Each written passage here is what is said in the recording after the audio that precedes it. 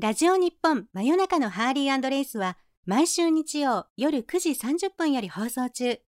ご意見ご感想はメールアドレス nwa@jorf.co.jp まで。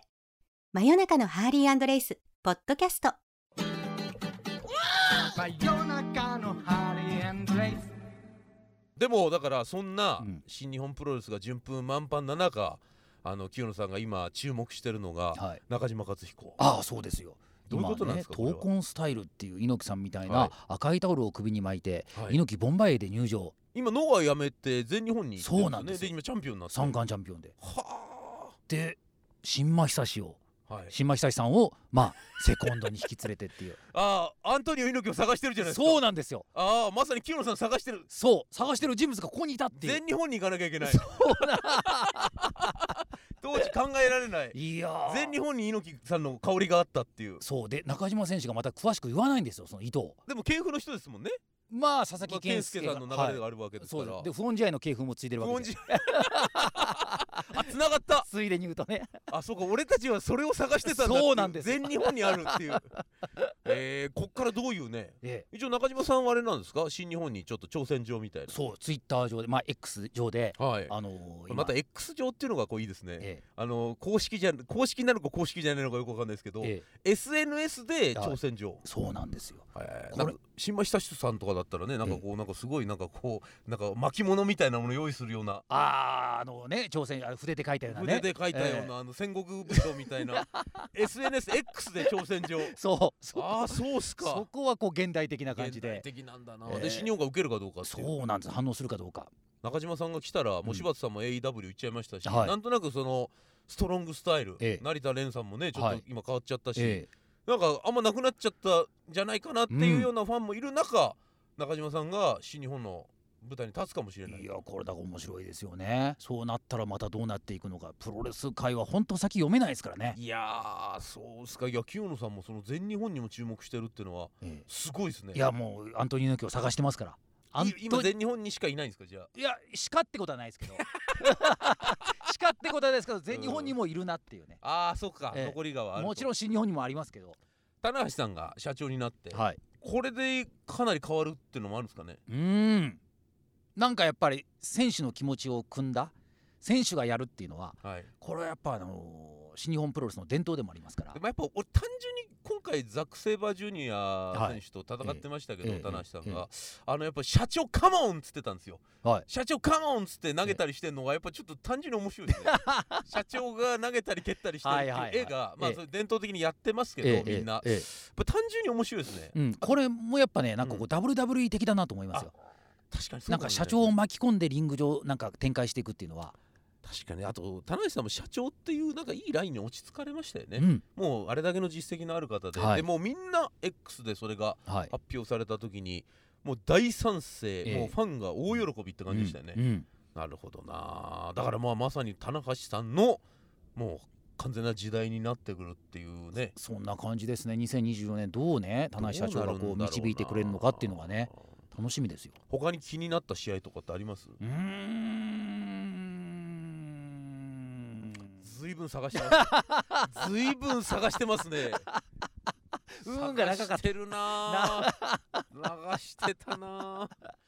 いやだオスプレイ選手とかも AEW にねもう行っちゃうから、どうなることかと思ったり、もしかしたら見納めになるかもしれないし。だからそういう風に考えるといろいろ海外に行っちゃうんで、なんか今までいた人が当たり前じゃないぞってことなんですよね。そうだからやっぱ押しは押せる時に押せっていうね言葉ありますけど、確かにこのなんか異常なスピードでどんどん新日本も活性化してると、あっという間にいろいろ変わっちゃうんで。いやそうなんですよね。大変だなと思いましたね。ちょっと演芸の世界なんてねもうずっと同じですから何年やってんだ、何年トップを張ってんだっていう、何十年張るつもりなのかっていう人がずっとやってますから。世代交代ないですか。この新日本の新陳代謝すごいですよ。そうですか。赤ちゃんレベルの速さですよ。もうちょっと傷ついたらもう翌日治ってるみたいな、その新陳代謝もう早い。演芸という庭から見たら演芸はもう遅いですから。もうとにかく死なないっていう現役ですから現役感がすごいんでで下のやつもそんな成長しないっていう、ゆっくり成長するんで。弓を引く人はいないんですか？いやいないです。ゆっくり成長するんですよ園芸は。そんなバーンって伸びないんで、やっぱネタもそんな増えないんで急にはゆっくり成長してるんで。まあでもその変わらなさがいいっていう見方もありますよね。いいですね。もう変わる時はもう聞こえなくなった時ですよ。もうなんで俺がフォローしてんですか？マイクを通して完全に聞こえないぞっていうもう聞こえないぞっていう、それでも引退ですよね。それが終わりの時なんです。もうそれが終わりの聞こえないっていうなんて残酷なんでしょう。聞こえないか病気ですね。ある意味残酷シビアですね。でも我々の業界は、ギリギリまで働くんですよ。そこに言うとやっぱりその新日本のレスラーとかはもう本当にもう怪我したりとか、その規約もあるじゃないですか。もうあんまり危ない試合はさせたくないっていうようなやっぱ選手を守んなきゃっていう。で我々の場合はその別になんか横移動ですから、チャンチャンチャンチャンチャンって出囃子になって舞台にまで座布団あるとこまで移動してまた戻ってくればいいわけなんで、楽屋から座布団までね。でなんなら歩けない人も板付きっつって、もう座布団に座った段階で幕を上げるみたいなとこもあるんで、最悪足悪くても、もう膝悪い人はもうあぐらかいて前に尺台という台を置いて普通に喋ってたりしますよ。じゃあ声さえ出ればなんとかなる。だから別にムーンサルトもしないので別にあぐらかいたままずっと座って15分喋って戻る。そう考えるとだからなんつったらいいのかな、もう長い商売ですよね。ずっと死ぬまで分かんないっていう。だからその生きる姿をやっぱりこう見てもらうっていう、そういう芸ですよね。そうですね。その変な話、プロレスもそうだと思うんですけど、ダメになっていくその背中が、見せるっていうのは、よりでかいかもしれないです。もう6日後死んでるとかありますから。そうですか。もう6日後とかありますよ。ギリギリです本当に。でまたそれでただ6日前に、寄り合い酒とか落語だと軽い話やって、いつも通りなんですけど、6日後亡くなってるみたいな美学なんですよ。もう猫のように死骸を見せない、さりげなくなくなっていく、そういうありますね。かっこいい。それはなんか素敵ですね。素敵な見せない、だから岡田和親選手のように動じない、入場曲流れなくても、みたいな、そういうのとちょっと同じかもしれないです。うわーかっこいい。なんかそういう世界はそういう世界でこっちから見ると憧れますよね。そうです。だから石庭とかもギリギリまで出すんですよ。でギリギリまで平気で鳥とかメインイベント取らせるんですよ。もう完全に病気なのに。それはドクターストップっていうのはないわけですか？だからご自身の判断なんですけど、でもやっぱり芸人って最後まで受けたいので、受けるで死んでいきたいのでボロボロになってても上がるんですよね。セコンドがタオルを投げてもうダメだっていうのはないんですか？ぐるぐる回っちゃうんです、話が。同じこと何回も言うみたいな。でしたら弟子が5代目の小三師匠って人間国宝ですけど、やっぱぐるぐる回っちゃって、もうで小三治師匠ってこれまた後に人間国宝になる弟子がスッとまさに白タオル投げるかのようにツツツツツってお客さんいる前ですよ。で小三師匠のところに行って師匠もう終わりましょうみたいな、もう終わりましょうですよ。俺ダメになっちゃったかって小三師匠が聞くんですよ。そこでダメになってないです、とんでもないですっつって、でお客さんあったかい拍手でもう引きずられるように帰るっていう。ある種ドクターストップ、ある種白いタオルなんですけど、本人には俺ダメになっちゃったかっつってもダメになってないですっつって。明日のジョーみたいですね。明日のジョーですよ。だ小三師匠もほんと力士みたいに真っ白になってそういう感じで終わっていく美学、またはもう回っちゃって先代の文楽師匠っていう黒門町の名人の人は神谷光右衛門っていう固有名詞が出なくて勉強し直してまいります。で以後1年ぐらい生きるんですけど二度と講座に上がることはなかった。そういうような美学がある。だからもう我々の場合はもう話ができなくなる、それでもうフィニッシュですね。ハフダンさんいくつまでやるつもりですか？いやだからそれ決めてなくてどうしようかなと思ってるんですけど、いつまでやりたいっていうのはありますか？難しいんですよこれが。これギリギリまでやりたいですよね。でギリギリまでやって80ぐらいで、すごい朝一に出てたです。第2試合目ぐらい第1試合目ぐらいのところで後輩の悪口を言うでネタもせずに、15分の持ち時間を22分やって降りるっていう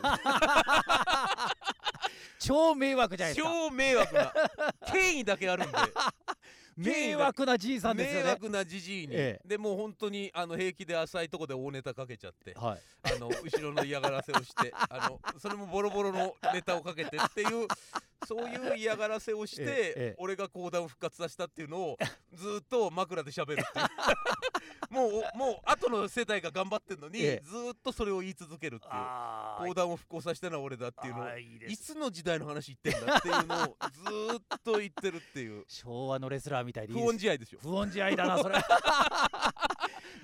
誰が求めてるか分かりませんけど、浅草園芸ホールを不穏試合にさせてもう幕閉めろって言われるかもしれない、もう太鼓叩かれるかもしれないですけどそういう嫌なじじいになりたいかなっていう気はしますね。いいですね。いやだからなんかそのどう生きるかって難しいですけど、自分で選べないのかなとも思いますね。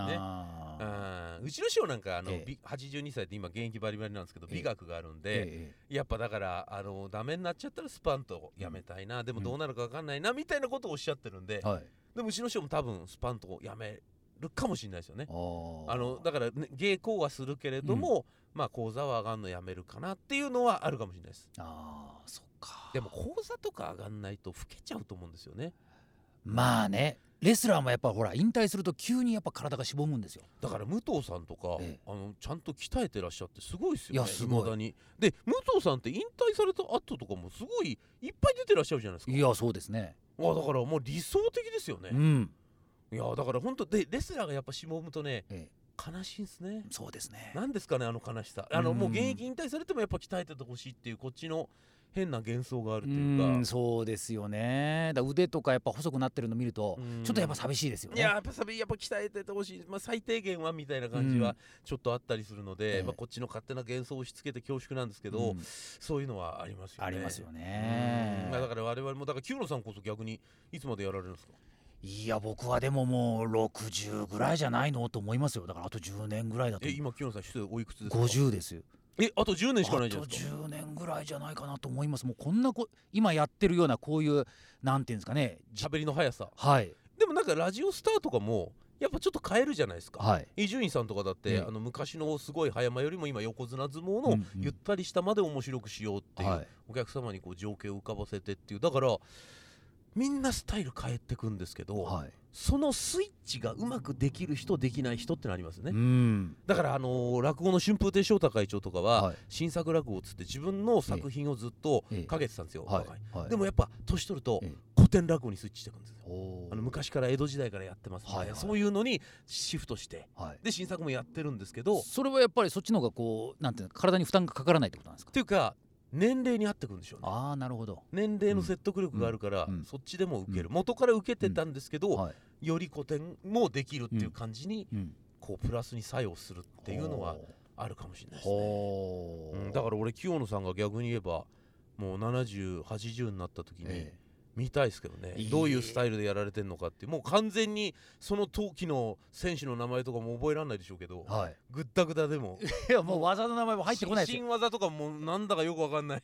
そうですよね。塩野晴郎さんって今もう80代の昔の全日本女子プロレスの実況をやってた方、もうどんどん技が複雑化していくんで、最後は全部投げて落としたっていう、もうそれでやってましたね。すげえなと思いました。逆に合ってますけどね。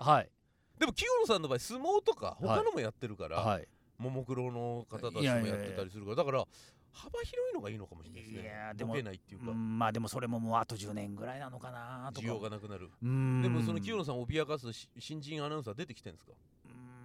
フリーで。特に今のところ見当たらないですけどね。じゃあいいですね。まあでもその僕のやってるそもそもこのジャンルっていうのがあんまり競合がいないというか。実況芸だから清野さんがもう第一人者になってるんじゃないですか。まあ走ってるのが僕一人。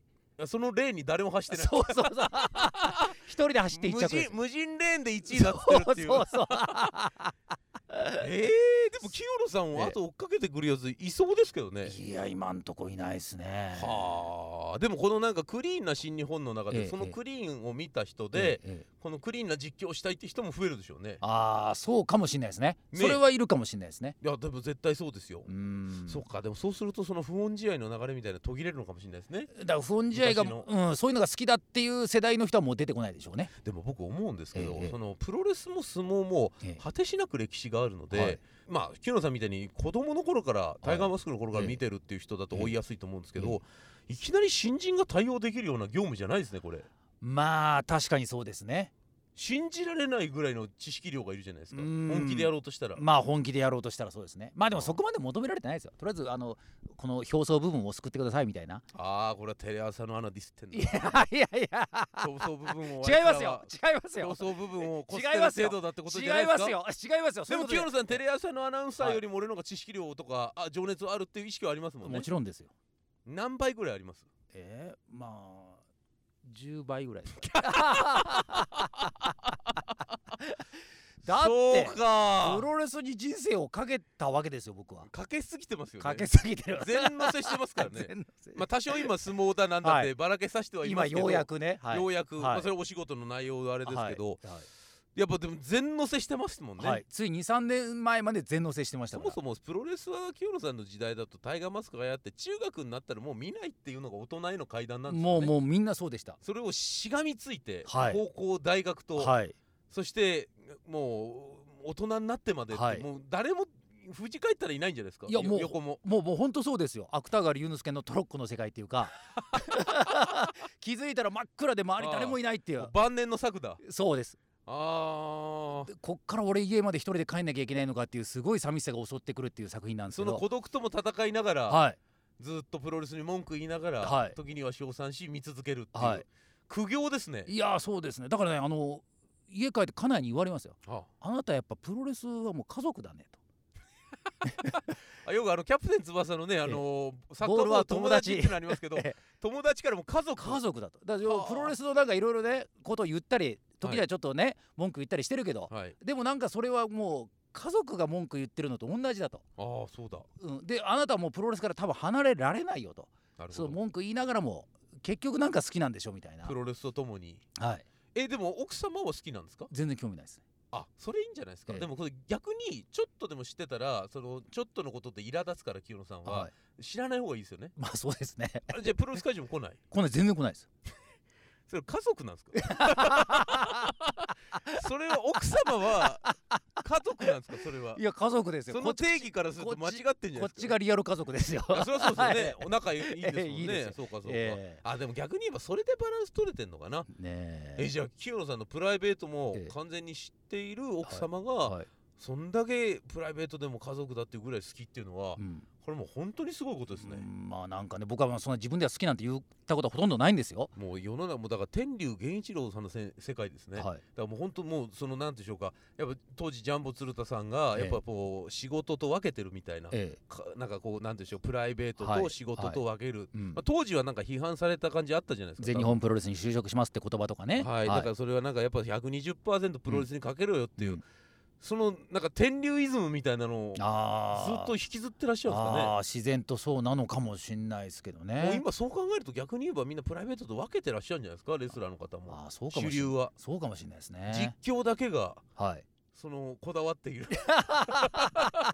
まだここに残党がいたっていう、いやいやでもそのね、今の主流はやっぱ家族大事にして分けるっていうのもいいですし、でも 120% 注ぐのもいいんで、どっちがいい悪いじゃないですもんね。そうですね。多分このやり方は変えられない。このスタイルをずっと貫いていくんでしょうね。でもいや俺でも清野さんがプロレスを嫌いになる日みたいなのもあんのかなみたいな、なんちゃんみたいにこう要は完全に決別するってことですか。そうですね。僕もだからね、時に嫌いになったりすることはありますけど、完全に決別はしてないですからね。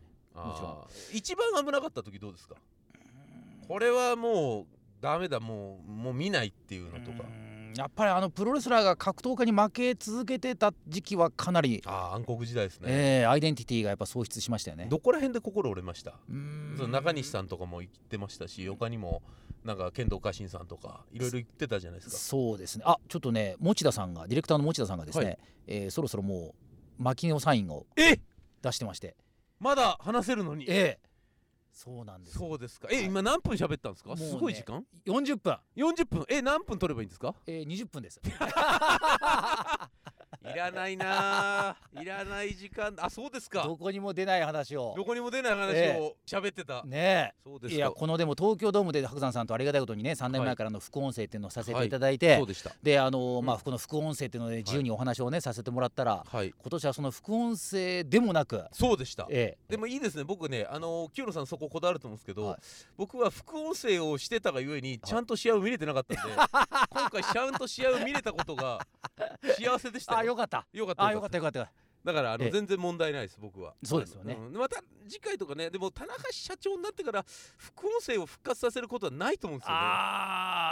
棚橋さんを全力でよいしょする副音声とか。そうか、常に棚橋さんの話しかしないっていう。そうどんな展開になっても棚橋さんが主役。棚橋チャンネルじゃないですか。そうですね。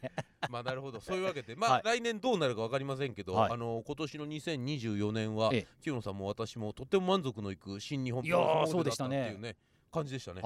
またちょっと評判が良ければまたこの副副音声やりましょう。ぜひぜひよろしくお願いします。よろしくお願いします。ということで神田伯山さんでした。ありがとうございました。どうもありがとうございました。真夜中のハリー&レイス